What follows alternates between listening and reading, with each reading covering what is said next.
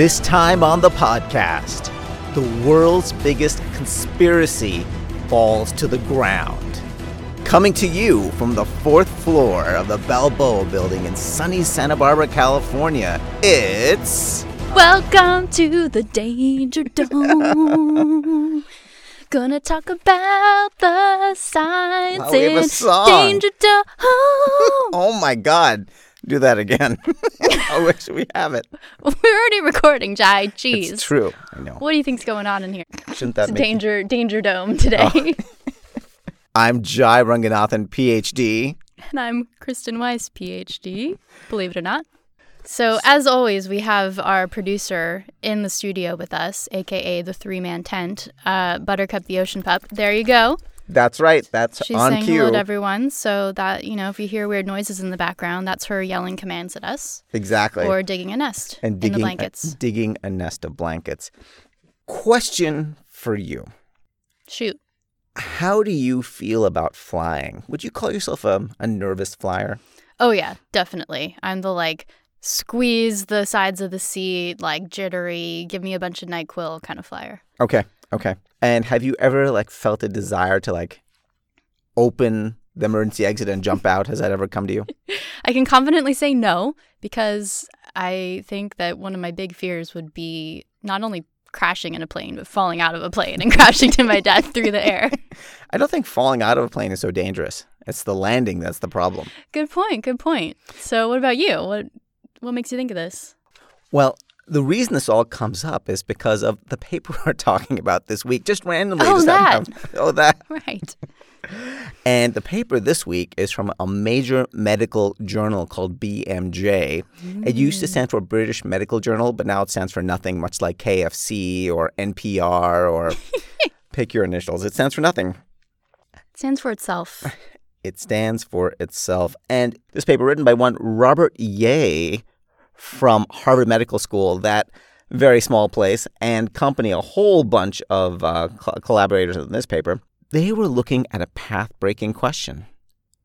Does wearing a parachute make a difference to your life when you're jumping out of a plane? I had thought we'd known this. Wow. This is in a high-end medical journal. The highest. Does wearing a parachute, because here's a key question. We think that it makes a difference, but does it? I mean, we've never had a controlled trial where we've thrown people out of planes with and without parachutes, so we don't actually know if it makes any difference. And it's kind of funny because there's many movies where, putting on the parachute as a plane is about to crash, jumping out of the plane. It's a critical moment. We have to rethink action movies. Yeah, all the assumptions that we hold true, where do those come from? And are they even accurate? So since this is the first time I'm hearing about this paper and obviously haven't read it at all, Never. I'm wondering, what's the catch? Did they actually then study whether parachutes help people when they jump out of planes? They did actually say that. They said this is a major issue in aviation. Do parachutes actually make a difference? I mean, we think they do, but we think lots of things. We used to think the sun revolved around the earth. We thought that for a long time. So maybe parachutes are used. And think of the savings for the military, for skydiving. Think of how cheap skydiving would be if you don't need to worry about a parachute. Okay. I get what you're saying, but there's got to be something else about this paper. Why are they focusing on this issue? Well, I'll tell you why. It's because it's an important issue. So they literally went out and they got a bunch of volunteers. And they put parachutes on some, and they put regular backpacks on others. I think they put a North Face backpack on them in particular, and they had them jump out of planes to see what difference does it make. And you'll never guess what they found. Do tell. I'm on the edge of my airplane seat. Well, airplane seats are so shiny these days, it's hard to be anywhere but the edge of your airplane seat. They found it makes no difference. What? This is what you need Harvard Medical School researchers to figure out, because us dummies would think it makes a difference. It turns out it doesn't. Whether you wear a parachute or not, they had about 25 people jumping out of planes, some with parachutes, and they all turned out fine. Both immediately, and they checked in 30 days later. Still fine. Either way. Thorough science. Okay. Let's tell our listeners what's really going on here with this paper. Come on. Well, there is a bit of a twist. The planes were always on the ground. There you go. But actually, they didn't just check planes. They checked planes and helicopters. So they had people jumping out of a plane and jumping out of a helicopter. And it turned out when you're jumping out of a stationary plane, it doesn't really make much difference because you're fine either way. And also the parachute doesn't really have time to deploy. That's the other problem. So not only does it not make a difference, but not a single person in the study actually tried to deploy their But they were wearing a parachute. Okay. So, but it didn't, there wasn't time that 5 feet of not 5 feet, like 3 feet of jump to deploy parachutes. So, and this is so you might say this seems like a joke paper. This is real. This is like in BMJ, and this comes out of, they have something very famous called their Christmas issue, where they have sort of gag research, but gag research for a reason. And actually what I love in this paper is they have a figure, I think it's figure 4, which is, well, you can see this picture here. How would you describe this picture? It looks like a youngish person happily jumping out of a little plane that's on the ground. And how far do you think her jump is from that picture? It depends on, so she's mid-jump. I'm assuming it's a she. Depending on whether she jumped from the seat or from the wing, it's anywhere between 3 and 5 feet. So, it's a decent jump, but I wouldn't say it's, equivalent to a parachuter that's thousands of feet up in the air. Yeah, I'm putting that at like 2 feet off the ground because like you can see she's almost on the ground. It's kind of at her knees or kind of where the wing is. Yeah, okay. So she's in like a pretty majestic 2-3 foot jump off of the ground. There was kind of a point here. And the point is that, so this was a randomized clinical trial, in this, which there hasn't been before for parachuting, but they set up the study in a funny way. In that way, like the results you're going to have, so obviously, let's back up here. Wearing a parachute is good for health if you're in the air and you need to leave that plane. But if you set up the study in the right way or the wrong way, you're going to come up with really bizarre results. Even if you've got like a team of statisticians running the right stats, like you have the right methodology, right, everything except one part of the methodology in place. But if you have one thing kind of funny, it's going to throw your whole results off. So sure, like if the plane is parked, it doesn't make any difference whether you're wearing a parachute if you jump off the plane or not. Yeah. I mean, that's pretty brilliant when you think about it. It's kind of a classic example of you can set up a double-blind study. You don't know if you have a parachute on or not. So, you jump out of the plane regardless. But you can really lose sight of the context, right? Like how applicable is this study to people who are jumping from planes that are thousands of feet off the ground, which was their exact point, right?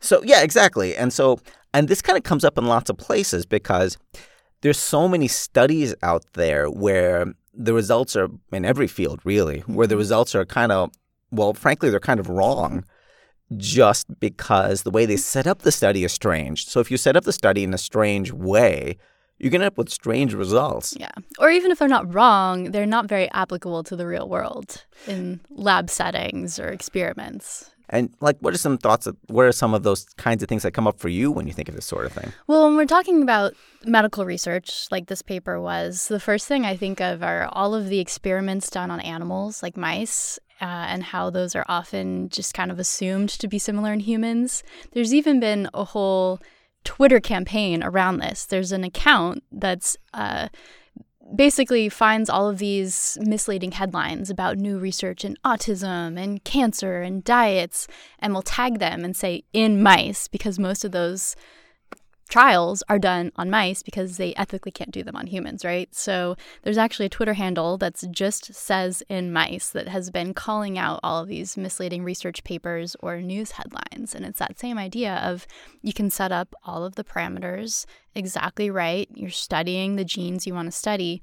Oh, but by the way, this is in mice, and they actually work very differently from humans in many cases. Right. So one thing that comes to mind for me is that very frequently when we're thinking about drug trials for, let's say, depression, and often the drug manufacturers are required to do sort of what are considered long-term studies of what effect does this have over the long term. And if the drug is out there, that means that they've shown that there's a long-term effect. Here's the secret. for the secret is long term for them is 4 months. Oof. Yeah. And so this is, again, not a bang on drug manufacturers, but it's to say, like, unless you're sort of, what's the word? Unless you're a banana, 4 months is not really, wouldn't be really what I consider long term. I've never known a banana to need antidepressants. That's just me. But. That's true. That's a fair point.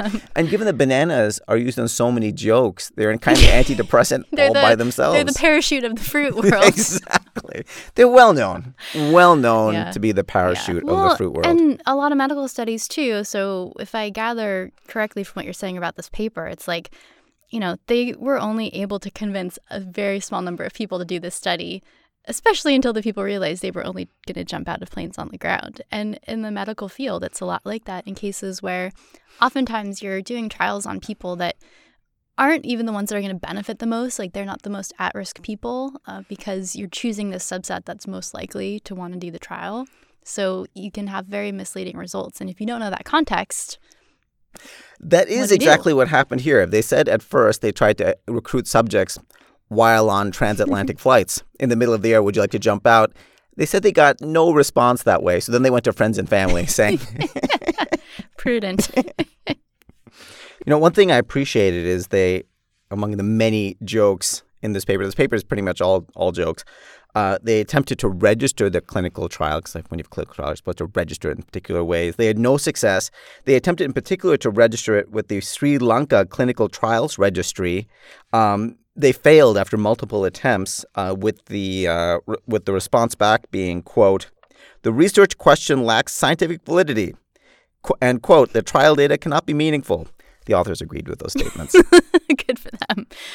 At least, they really tried to make sure that the medical field was understanding where this paper was coming from. So that makes me feel a little better. But I feel like we need more jokes in science. Like, I feel like scientific papers often read like they're being written by robots. They're not robots, they're people. I mean, maybe they are in some cases. We don't know. That's a whole other episode. But that is a whole other episode. Yeah, there's often a lack of kind of humor and self-reflection in papers. We're often trained to write very abstractly and following a formula that is not very enjoyable to read. So how does knowing this paper make you feel about flying? Oddly more confident? I don't know. Is that a placebo? I don't know how it makes me feel about flying, but I think it gives me hope for the field of science in a small way, that there's researchers out there willing to examine their own field in a self-reflective way and make fun of it, but also make a good point in it. Like, really underlying this paper that's full of jokes is the idea that, we can't necessarily always have perfect randomized clinical trials, but on the other hand, those trials don't necessarily, even if they don't reflect reality completely, they can be considered, but you always have to consider the context, which is true with anything in life. Like, if something's taken out of context, it can be misconstrued, and you always have to kind of weigh common sense with evidence, right? And even in science, people can totally go off the deep end with some sort of study that doesn't reflect reality but is treated as such. I have to say, I feel I wasn't a nervous flyer to begin with, but now I'm definitely not a nervous flyer. I'm looking at this picture now of this woman jumping from a plane 2 feet off the ground, and she's fine. So clearly, I mean, you can draw from this. I can clearly infer if the plane is 2 miles off the ground and I jump, no problem. Yeah, I mean, you've really understood the point of this paper, Jai. Well done. But I do wonder what happens, again, back to the initial point about movies where the parachute, like getting the last parachute, 2 people from one parachute, the plane's going down. Very famously in Moonraker, a terrible, perhaps definitely the worst James Bond movie ever made, where the opening scene is where Jaws, not the shark Jaws, the villain Jaws, and James Bond both have to jump out of a plane. I wish it was the Shark Jaws. It was the Shark Jaws jumping out of the plane. Very famously, they jumped out of a plane and they were fighting for. There was only one parachute for the two of them. They've been fighting for it all the way down. Well, obviously, that was based on false science. Exactly. Actually, but this actually predates the paper, but it shows the same conclusions because, as you may find not surprising, James Bond was the one who got the parachute in the end, and Jaws had no parachute on the way down. But he landed on a circus tent, and he was fine. There you go. Context. That's something they didn't test in this paper. But I guess That's a real big flaw. But I guess my point is, if we take those as two more data points, James Bond had a parachute, he was fine. Jaws did not have a parachute, also fine. I guess I have nothing to worry about anymore. Exactly. Thanks. I will say that I didn't think that I could find an image I enjoyed more in a scientific paper than the one we found last week, which is a girl surrounded by cats.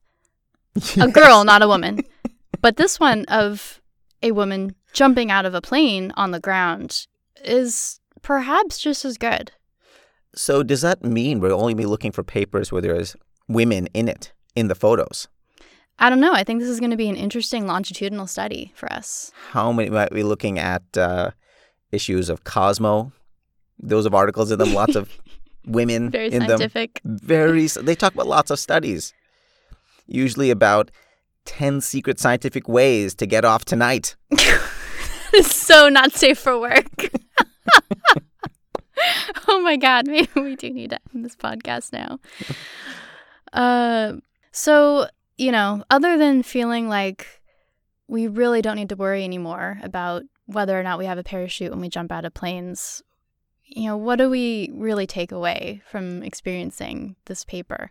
And this paper is an experience, so that's an excellent choice of words. Context matters, and that's just true for not just medical science, but really all science, the fine print matters. How do they go about, people come up with some bold result. Mm-hmm. How do they get that bold result? That's the real takeaway of this paper, and I think it's a smart one. What's behind the headline? I agree. And, and it's funny, the message that context matters, well, that's kind of boring, isn't it? So, or read the fine print, also boring. So you kind of do have to do something splashy, like something dumb like this, perfect for our dumb conversation, where you have to make a point. You have to do a dumb paper to make a smart point. I mean, if there was more dumb papers in science, I think there'd be a lot more people interested in science. That's all I have to say. Yeah. So thanks for bringing this to the discussion dome today. I'm a little less depressed than I was at the beginning. And we're more high-flying than ever before. High-flying, hot, heated, boiling. Yes. All right. Thanks for listening, prospective listener. Have fun flying out there.